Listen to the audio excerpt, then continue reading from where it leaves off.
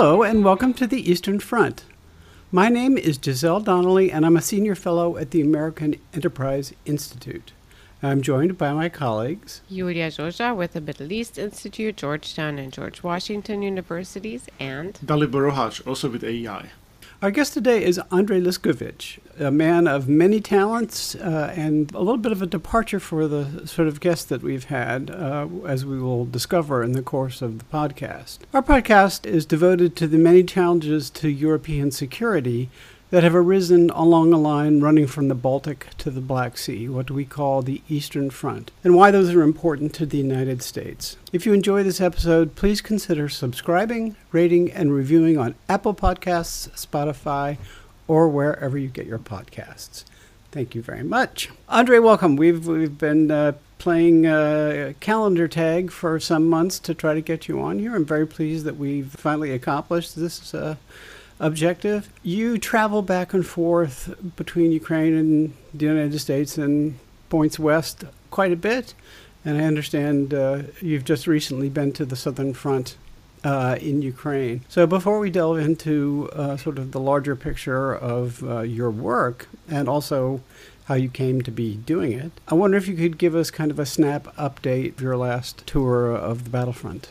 Thanks for having me, Giselle. I spent most of last week at the Southern Front, Zaporizhia Front, slightly south of Kyiv, which is a regional hub in Zaporizhia.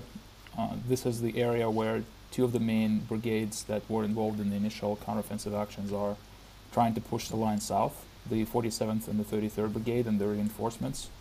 It's hard to describe that area without necessarily making this description be inadequate. When you go there, you go to a city that was once a peaceful city with high-rises by Soviet standards, so 9-story houses, apartment buildings. I've been to that town a number of times before. It was peaceful, kids playing in the street. There will be all kinds of local businesses. It would be fairly vibrant town. Now there's barely any civilian population left. There's barely a building that has not been damaged in some way by artillery fire. You go in, none of the infrastructure works. You don't have running water, you don't have electricity, you don't have working cellular connection, and most of the people you run into are the military that are involved in the counteroffensive in one way or the other. I spent a lot of time interviewing troops on their experiences in the first month of the counteroffensive, trying to understand where the bottlenecks are and how we could help. I know there's a lot of speculation about whether or not the offensive is going according to plan and whether there is realistic prospect of getting through, say, to the Sea of Azov. And trying to get their perspective was very important for me to direct our efforts at the fund and try to inform Western policymakers on the possible courses of action that could help that objective. My overall impression is that the fortifications are certainly much more challenging than anticipated. The minefields are incredibly dense. The fields are mined with a 50-centimeter step, so think of it as a 1.5 feet between mines, stretching for hundreds of meters between tree lines. So all of these fields that were normally used for agriculture are now minefields, and they are basically impossible to get through without very significant engineering effort, which requires resources that Ukraine is short on. So what happens, the first thing that was very different from my expectation was the geometry of the battlefield. In my mind, you would have these trenches stretching from west to east, and the Ukrainian forces attacking them in a perpendicular fashion from the north. Apparently the geometry there is completely different.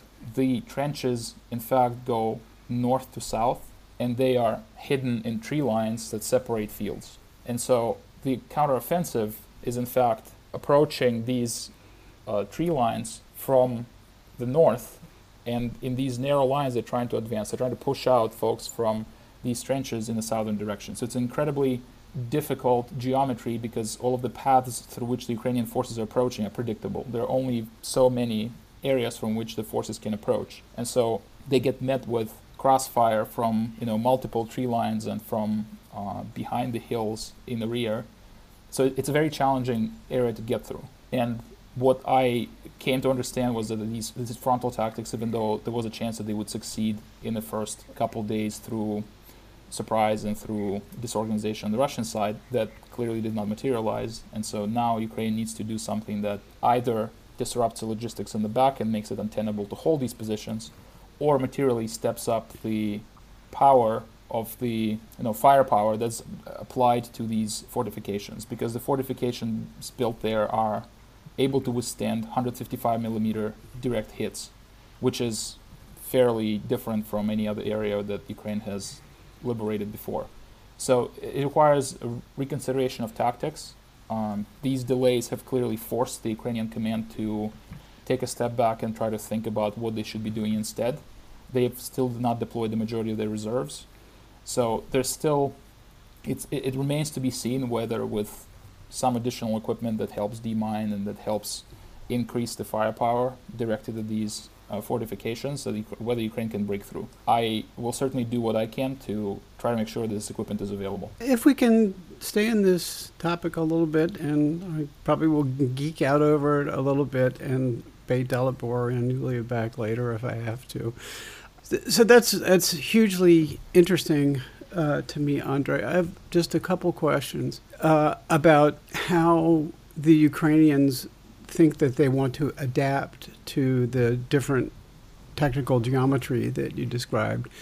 And secondly, and possibly as important, if not more so the Russians obviously had many months to cook up this defensive scheme. My question is, do we see them in periods between attacks or strikes going back out to repair and reinforce and refurbish the defenses? Or, should we think that the Ukrainians can, chip away, degrade the defenses to the point where there will be a substantial disruption that will allow for more decisive maneuver and penetration? I just wondered if you had any thoughts on those two subjects. This is exactly the question I asked repeatedly. I wanted to understand whether there's a way to incrementally get through. So my read is that it's possible, but there's a lot of conditions. So the first thing that it's important to keep in mind that the Russian troops are able to replace mines if Ukraine, having demined an area, does not control it by directly having shooting access to it. So if it cannot cover those areas, the Russians are able to replace the mines overnight. They also have remote mining capability where they use MLRS systems to effectively throw these mines. However, in areas where there is fire control, Ukraine has been able to clear out some areas, not very large areas, but nevertheless, it has been done. With the trenches, some of these fortifications, they're not going to be penetrated with 155 millimeter shells. So they need different, more powerful munitions, or basically, if the interesting question is, there's been a group of military analysts visiting Ukraine in the last week, and I asked them about how the DoD would approach the same fortifications had the U.S. had the same constraints as Ukraine. So we're assuming there's no B-52 bombers. And they said, well, we wouldn't. So our actual approach would be to bomb the hell out of it, so literally make sure there's nothing left by applying overwhelming firepower, and then would send the infantry. So the question is, given that Ukraine does not have F-16s and significant air capability that would allow it to deploy much larger munitions than 155 millimeter shells to get these fortifications destroyed, is there an alternative? There seems to be a way with potentially JDAM type munitions, the gliding bombs that do not require flying over these positions, that can be thrown from a distance of 20, 30 miles away. But it remains to be seen whether these could be deployed effectively. We know from the leaks that Russia has been able to jam these JDAMs because they're GPS guided, and so anything that's GPS guided ends up being vulnerable to jamming, so they end up not hitting the target. However, there are other ways to aim these munitions, and in my mind, there might be a path where these larger munitions will be deployed against these fortifications. It remains to be seen whether this is viable. I'm not a military expert, so I'm trying to relay the sort of overall impressions from different sources. But I feel there is a path forward without dramatic improvement in capabilities. There are certain things that need to be done, but with the constraints that Ukraine has, again, the DoD told me that they would probably not have done much better. Again, assuming they have no overwhelming air superiority. So it's hard to tell. Time will tell. Ukraine does need some additional capabilities, not dramatically different, but somewhat different, and on a quantity as well. There need to be some improvements, but I think there's a path. Whether or not it becomes viable, we'll see. The news of the cluster munition that's going to be provided to Ukraine, does that make any difference in this context or not? So it's interesting. I got the impression that they would be far more relevant in defensive operations when the enemy has concentration of forces that is then deployed against the Ukrainian positions. And that statement remains to be true. However, there's quite a few targets that the other side has to deploy and kind of make them relatively vulnerable. Things like electronic warfare stations that end up playing a significant role in covering their forces and interfering with Ukrainian drones and other radio frequency or navigation dependent navigation systems. And taking out those is very difficult with artillery, with single shots, because they're able to move, and cassette munitions, these cluster munitions, are able to, in fact, take out these electronic warfare stations by damaging their antennas, by creating sufficient damage. Even if they're not destroyed, they end up being inoperable for a significant period of time. So I think there's a way to deploy them. I don't think they'll be used at a very large scale. They will be used against very specific kinds of targets, because I don't expect large concentrations of exposed troops to be visible in the defensive posture. And reachable neither. Can I take maybe a step back within this? Are we done with the geeking out? Can I? It could resurface at any moment just for now. Without warning. Yes, but please proceed. Just for now. You're very familiar with the discussions, the political discussions about the war, and they've come up in endless and very painful ways now with the Vilnius summit as well. But the reality is that Ukrainian leadership, political and military, has been saying, having a view on these minefields, etc., has been saying basically since spring, we are, at the end of the first half of the war. We're sort of close to the middle. And every time they would say this, no matter how high level, the majority that I've seen of Americans will roll their eyes and scoff and say, no, we need to make progress, we like a winner, all of that. But over the last week, just before the Vilnius summit, I've started seeing this exactly the same words being replicated now at the U.S. level in Washington, D.C. And so this is a good sign on the one hand, but on the other hand, what trickles out of what you're describing and what I think public narratives from the Ukrainian side are trying to communicate in a way that makes sense and kind of slowly familiarizing the Western public with that, is that it's going to be very difficult. And the question that I have then is, how is, in your understanding, and I guess generally in Ukraine, from what you've seen, this summer going? Can we expect at the end of the dry season, non-mud season, to have any strategic gains that will, let's be honest, ensure more political and military support from the West? Or do people expect that we have to start coming to terms with the fact that given this complicated geometry that you're describing, we will just not be making significant strategic progress that people are hoping for? So predictions are always difficult. I've always tried to duck and dodge these types of questions because my military expertise is inadequate. And I'm yet to see somebody with the military expertise whose predictions... So that should be no disincentive to prognostication. What I would say is that there is certainly a narrative that's being communicated domestically by the Ukrainian officials to the domestic audience that In fact, it has consistently been that we're winning just a little bit longer, and we will decisively, change the dynamics of the battlefield.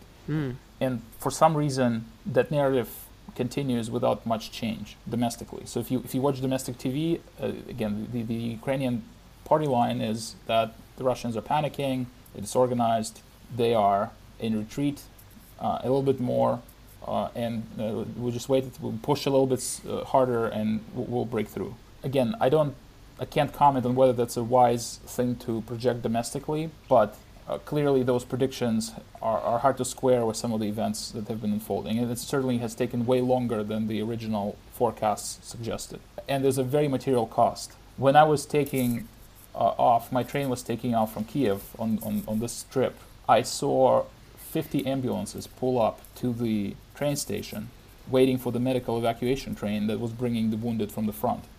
And when you see 50 ambulances, one after another, enter the platform, you understand this is not something that is without cost. This is a very heavy scene when you depart and see that. So obviously Ukraine has a very strong incentive to not make this an indefinite, endless war.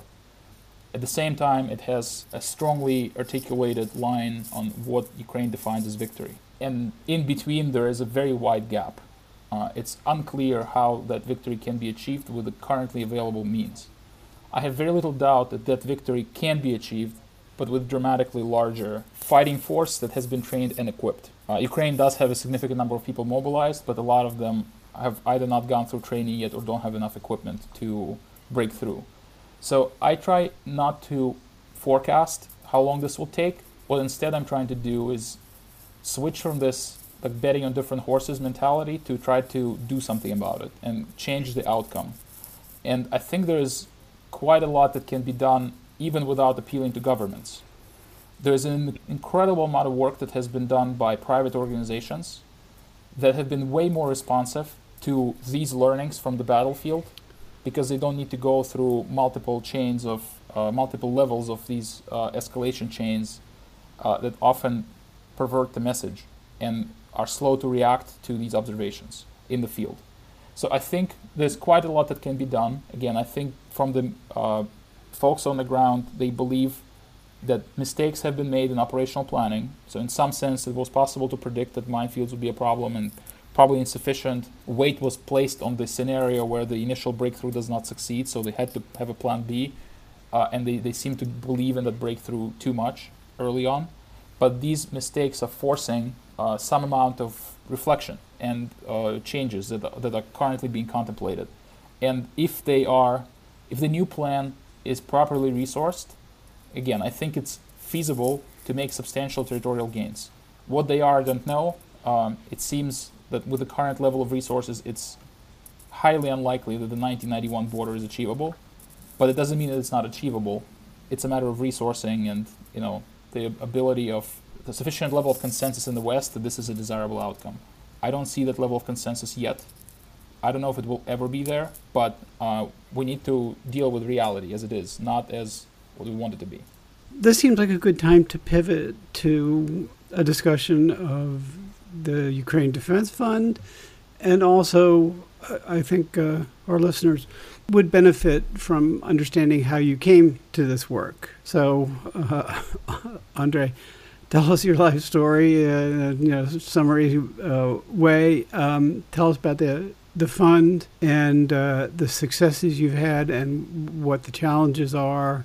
And also, this is also a story about what we were just talking about, the innovation and adaptation of Ukrainian forces to the war that they've had to fight, which is a sometime told story, but one that is constantly changing and is pregnant with lessons for the United States and Western armies as well. So that's a big plate that I just shoved in front of you. So pick at it any way you like. So very briefly, my story is I grew up in Ukraine, finished high school, went to Moscow to do my undergrad and lived there for 6 years, did my master's as well, and then came to the US for my PhD, and after my PhD went to Silicon Valley and worked for a number of companies, most recently so for Uber. PhD is from Harvard in public policy? Yes. I graduated in 2015, and since then I worked at this number of companies in Silicon Valley, and most recently I ran a division at Uber called UberWorks that did gig work for other types of jobs besides driving through the same approach. When the war started, I came back to Ukraine on February 27th. It was a pretty dark period in Ukrainian history, those first few days of the invasion. And I was going there not knowing how long this would last, but there was a real chance that it would be over in days. We are now a year and a half later, and it's not over, and there's no end in sight. But what I knew would be very important was there are times in history when relatively small number of people can change the trajectory of where the country is going. Ukraine's own recent history shows that in 2014, when Mariupol was captured, it was recaptured by Ukraine with a force of 30 people. A single platoon was able to retake Mariupol in 2014, about a month and a half after it was captured by the separatists. And I thought that there might be these types of circumstances where, again, a small number of people, if they are at the right place at the right time with sufficient level of commitment, they might alter the course of how these things unfold.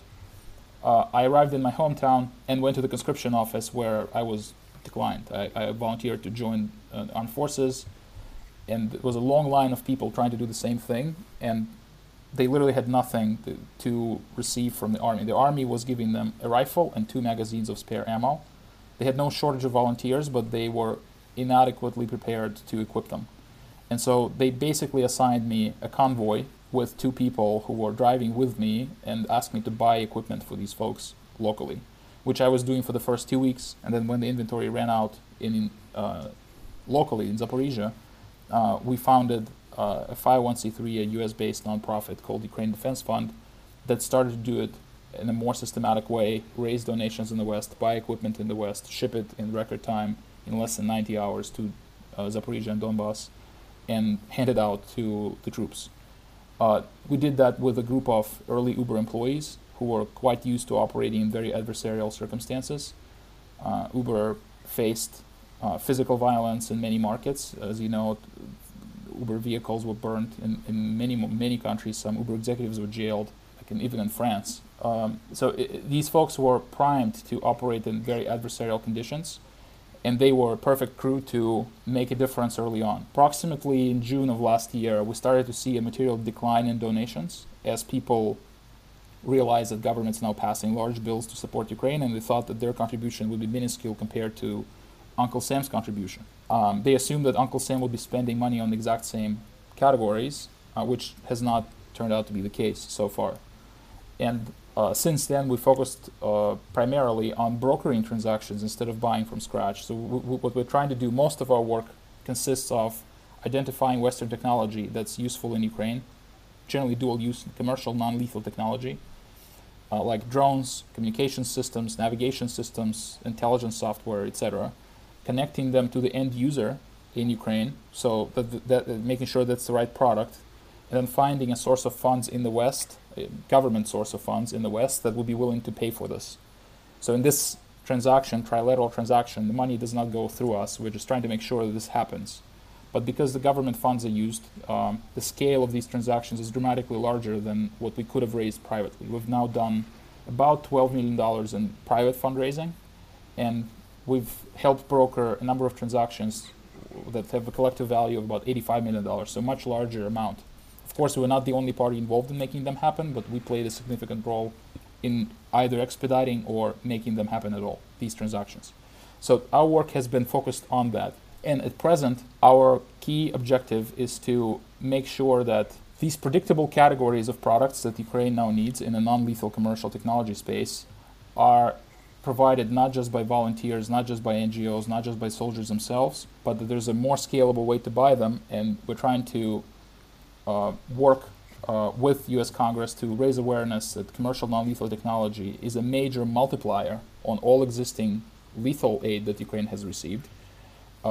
It increases precision of the weapons that are being sent. It reduces the expenditure of ammo, and it makes the equipment safer because it doesn't need to shoot as many rounds, so it doesn't need to be in a firing position for as much time, and it can leave and therefore not be hit with fire from the other side in response. So we're trying to make sure that this category is appreciated as very important, and that the U.S.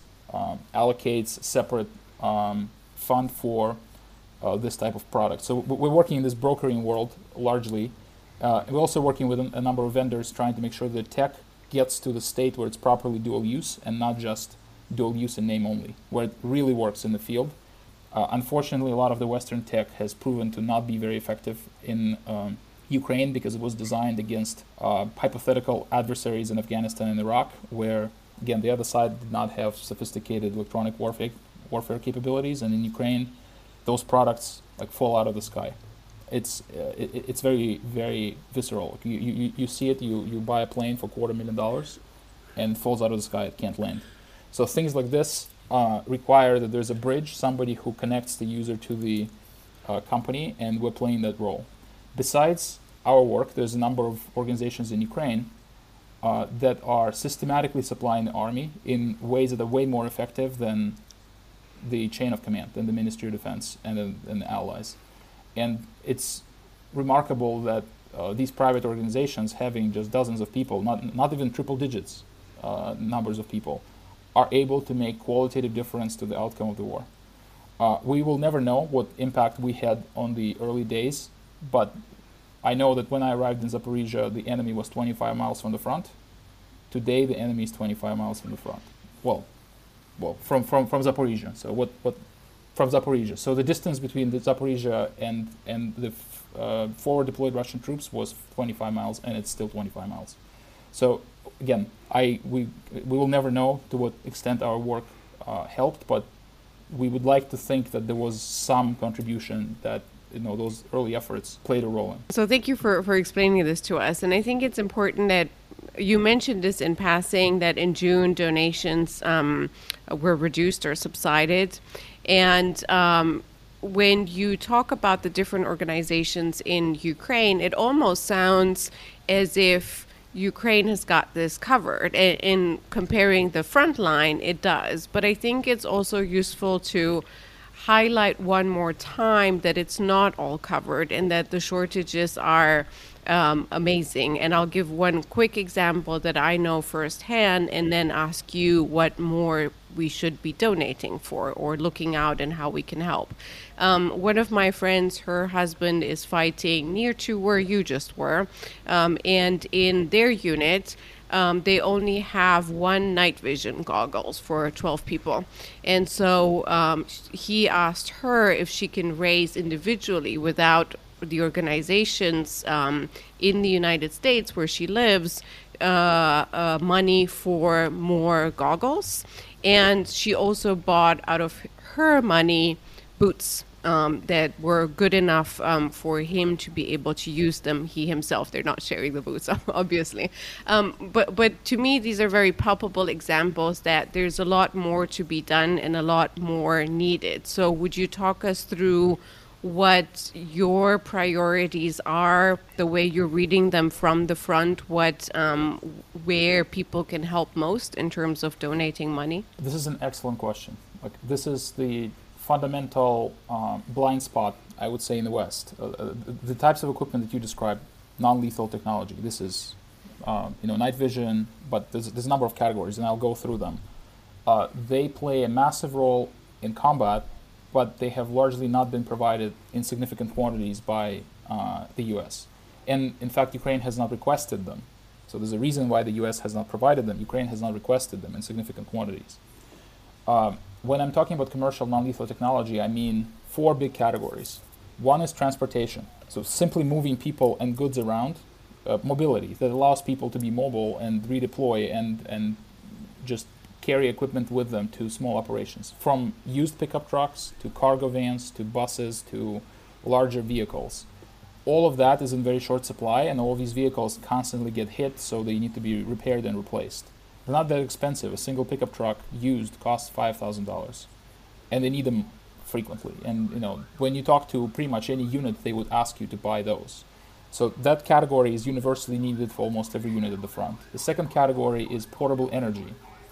And that portable energy basically means generators, and I apologize, there's probably a fire truck running by my hotel. So it's actually it's not fire truck. This the Korean president is staying here. So I think it's his entourage that's being allowed through the city. For the record, Andrey is in Warsaw.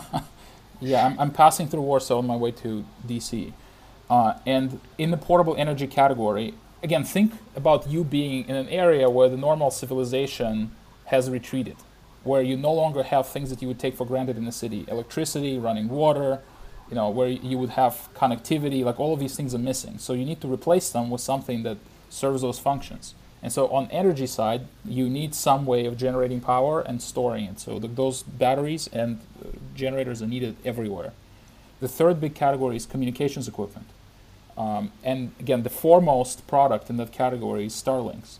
Everyone at the front would tell you that they're relying on Starlinks. It's a big component that allows them to communicate along the chain of command and, in fact, helps all kinds of forward deployed units, including the ones that are in motion while driving, to correct fire and communicate critical information. And the other piece to communications equipment is radio equipment. It's portable two-way radios and portable cell towers that allow you to extend the reach of a Starlink, for example. And the fourth category is a very broad set of equipment, largely described as intelligence, counterintelligence, electronic warfare equipment. You can think of it as, the prime example there would be a drone. A drone is a sensor that's attached to a platform that delivers it, flying quadcopter, for example, and it allows you to see from a distance what's happening in the battlefield. So there's a large number of different sensors that need to be deployed: acoustic, radio, visual, night vision, etc., and different platforms for delivery. It could be a quadcopter, it could be a plane, it could be an aerostat, a rover, a mast. There's a range of different platforms. And then there is software that ties it all together so that all of this intelligence equipment ends up in the same spot, so the troops can have situational awareness, they can see what they know about the enemy from all kinds of different assets that are deployed, so they can plan their operations and do something that's not going to lead to massive casualties when they approach without knowing what's ahead. And I would say within this category, there's also this subset of personal equipment like phones, tablets, laptops, monitors that are also universally needed to see this information, to interact with it. And any unit that you talk to would have needs across these categories. When you look at how they've been supplied, virtually none of them, with some exceptions, have been provided by the US, and Ukraine has not requested them. Why has Ukraine not requested them? It is because the funds available through USAI and FMF buckets are also available for lethal aid, and Ukraine wants lethal aid first and foremost. It's prioritized over everything else. So they feel like if they would ask for these types of equipment, they would cannibalize their lethal budget. And so that's why we believe it's incredibly important to complement through other channels these needs. So far, the NGOs have raised about $600 to $700 million for these types of needs. And my estimate that the troops themselves have bought several $1 billion worth of equipment using their own salaries. So what people in the West often don't appreciate is that the number one buyer of this equipment is the troops themselves, who take money out of their paycheck. They routinely spend on average, a quarter of their paycheck to go buy what they need, either outfits for themselves or these needs for sections, platoons, companies above them. Because otherwise they're just going to get uniforms and food from the top and everything else, and weapons. But everything else they'll have to figure out on their own. And so those needs, the problem is a lot of this equipment is not going to last for very long. It would have a short lifespan, so it needs to be replenished at all times. And there's a constant need for this procurement. So for us, it is obviously preferred to be able to go and buy it directly. This way you're able to get the best prices and the shortest delivery times. But the most scalable way is to convince the US government to allocate a separate bucket of money for these types of needs, so Ukraine would then start requesting against that bucket without cannibalizing their lethal aid. So that's kind of two of our main priorities.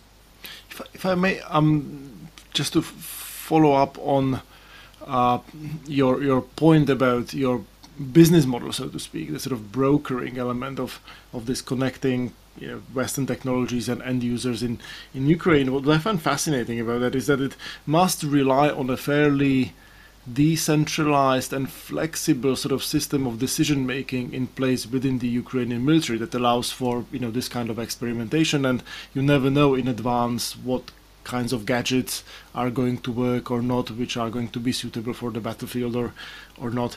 Have you ever encountered difficulties within the Ukrainian armed forces, kind of people being prickly about this idea that you have this sort of NGO coming in and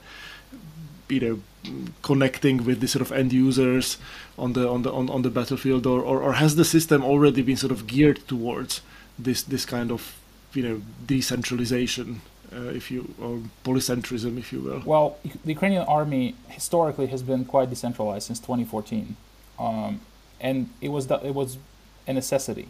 There was no other way to supply the military on all kinds of needs than to accept aid from outside. When it comes to transactions that are paid for by foreign governments, you always need the buy-in of a Ukrainian stakeholder, because Ukraine needs to submit a letter of request to the allies, which then allocate funds, which then go to the vendor, and then vendor ships this equipment to Ukraine. So there is a need for cooperation from the Ukrainian government on each transaction. Otherwise, it won't happen. Otherwise, the ally would not allocate funds. I would say that by and large, Ukraine has been very reluctant to issue those letters of request against funds that could be used for weapons, and more willing to do so for funds that could not be used for weapons. And as a result, most of the transactions that we've done, they've been not paid by the US, but they've been paid by Germany, which has provided less lethal aid than others. And at least at the time. They've scaled that up more recently, but last year they were behind other allies on lethal equipment. And the challenge, of course, is, again, in a perfect world, the MOD would have their own brokers who would do this. We're effectively acting as a buyer's agent. We're kind of trying to help them scout different technology options, vet them, and then try to identify sources of funds that could be used against them. So we're trying to augment their bandwidth. And again, in a normal world, it would be done by somebody who is on their payroll doing this work. But because at present they are short on this expertise and the folks who can go to the West, travel, and explore vendor relationships and do additional follow-up if something goes wrong, they do welcome this help. For now, it doesn't mean that this will persist. But so far, the Ukrainian chain of command has understood its limitations and has been open to accept help from the outside. Andrey, I want to ask you one last question about this subject. So you read about how this is unfolding in units in Ukraine, and you read about use of Chinese cell phones and Mavic drones, which you can still get at Best Buy, but it'd be difficult to imagine U.S. government funds being made available for a Chinese drone. I mean, I don't actually know what the rules are, but you can imagine that. And there's also the question of Starlink and how Elon Musk feels about the Ukraine war today or tomorrow. It's my understanding that some of the issues have been resolved in regard to Starlink, but if you could give us an update on that. And as you source commercially derivative technology for the Ukrainian army, do you find yourselves looking outside? Again, China's just a huge source of cheap technology in large numbers, and I'm not picking on the Chinese, using it as an example of a good place to go shopping. But I'd be interested in whether that causes you any either internal anxiety or external pushback. Dependence on the Chinese supply chain is significant. It is clearly a problem. The question is, do we really have a choice in the short term? And right. I would say that on drones in particular, on small drones like DJI Mavic 3, different modifications, 3, 3E, 3T, 3 Pro, my view is that nobody in the West is going to have a viable replacement at a comparable price point to that drone in the next 12 to 18 months, and maybe even longer. And certainly Ukraine would not be able to replicate these domestically on this kind of time scale. So longer term, it is an issue that the DoD appreciates. They understand that they're behind the best made US drone in the same class is 5 to 7 times more expensive, and in fact worse on every spec. Camera, data link, navigation. Like that's the Defense Department for you. But it's still not made by the Defense Department. Okay, it's so private companies, okay. but they are way behind because the scale is 2 orders of magnitude smaller than the DJI scale, and DJI has gotten to this incredible level of dominance globally. So it is a significant problem, and I do understand the limitations. So it's unlikely that U.S. funds would go toward funding those types of products, but if they go toward funding other types of products that are made in the U.S., including night vision equipment, which is made in the U.S., it frees up the funds that either Ukraine itself or the people who raise funds for Ukraine can deploy for that Chinese technology. Of course, China does not sell into Ukraine directly, so it's all parallel imported through third countries. China understands full well where these products are going, and they're making a lot of effort to lock down Ukraine's ability to use these drones in Ukraine. And so the new version, each new version of firmware needs to be jailbroken to be usable without material risk to the lives of the operators, because coordinates of every drone get communicated to DJI and then relayed to the Russians if they have aeroscopes, these devices that display both the drones and operators on the map using the information provided by the drone and the controller directly. So in order to make them not talk to DJI servers or tell those servers fake coordinates like 00 latitude, longitude, as if you're put some Russian coordinates in there. Yes. So the challenge, of course, is with every version, you need to redo this jailbreaking. It is never guaranteed that it will be successful. It takes a lot of effort. It's also very costly. So I would say that yes, there will be limitations to how the U.S. could deploy these funds, and at the same time, there's quite a lot that could be bought in the U.S. Transportation, there's plenty of pickup trucks in the U.S., plenty of used school buses in the U.S. that could be sent at fairly low cost, and in fact, materially augment Ukrainian logistics capabilities to move things around, to move people around, and in fact create specialty vehicles like showers or laundries for the people who sit in the trenches for weeks at a time and get skin conditions that make it very difficult for them to fight. So those are not luxuries, those are necessities, and they can be achieved with used equipment. So in some sense, the ask is to send American garbage to Ukraine. It's better than nothing. So that's the first point. The second point is, I think there is a path to develop different products in the categories I described, especially larger drones, where DJI does not play, where Chinese companies do not play because there's no large commercial market for them.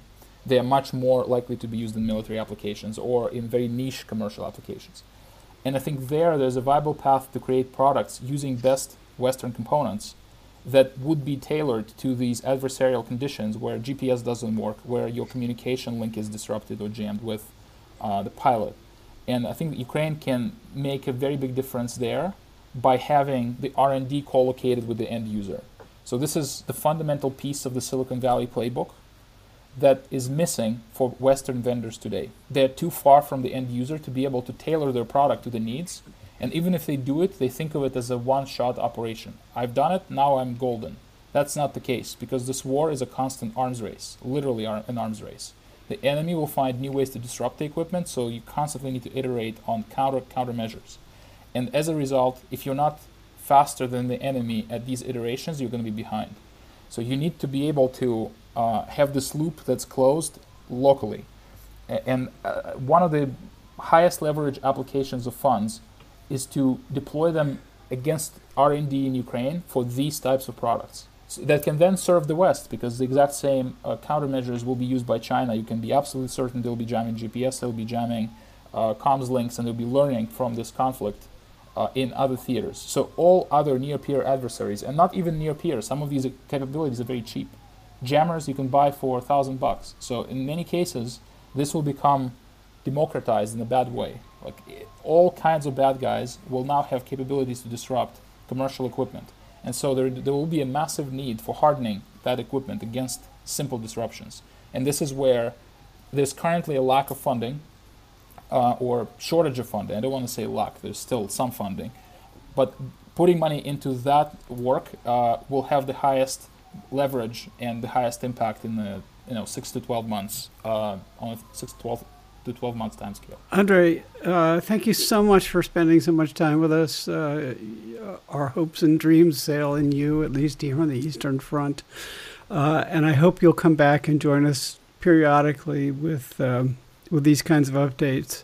It's so hard to get a fingertip feel for what the war is truly like without talking to people like you. So I deeply appreciate it. So from me, Giselle Donnelly, and Julia Joja, and thanks to everybody for listening to the Eastern Front. Our podcast is dedicated to the security challenges that have arisen along the line from the Baltic Sea to the Black Sea. You can find more episodes and additional content on our website at aei.org, on Apple Podcasts, Spotify, or wherever you get your podcasts. Please do be in touch with us on Twitter using the hashtag Eastern Front Pod, that's all one word. And if you enjoyed the episode, please consider subscribing, rating, and reviewing us. Thanks for joining us, and we'll see you next time.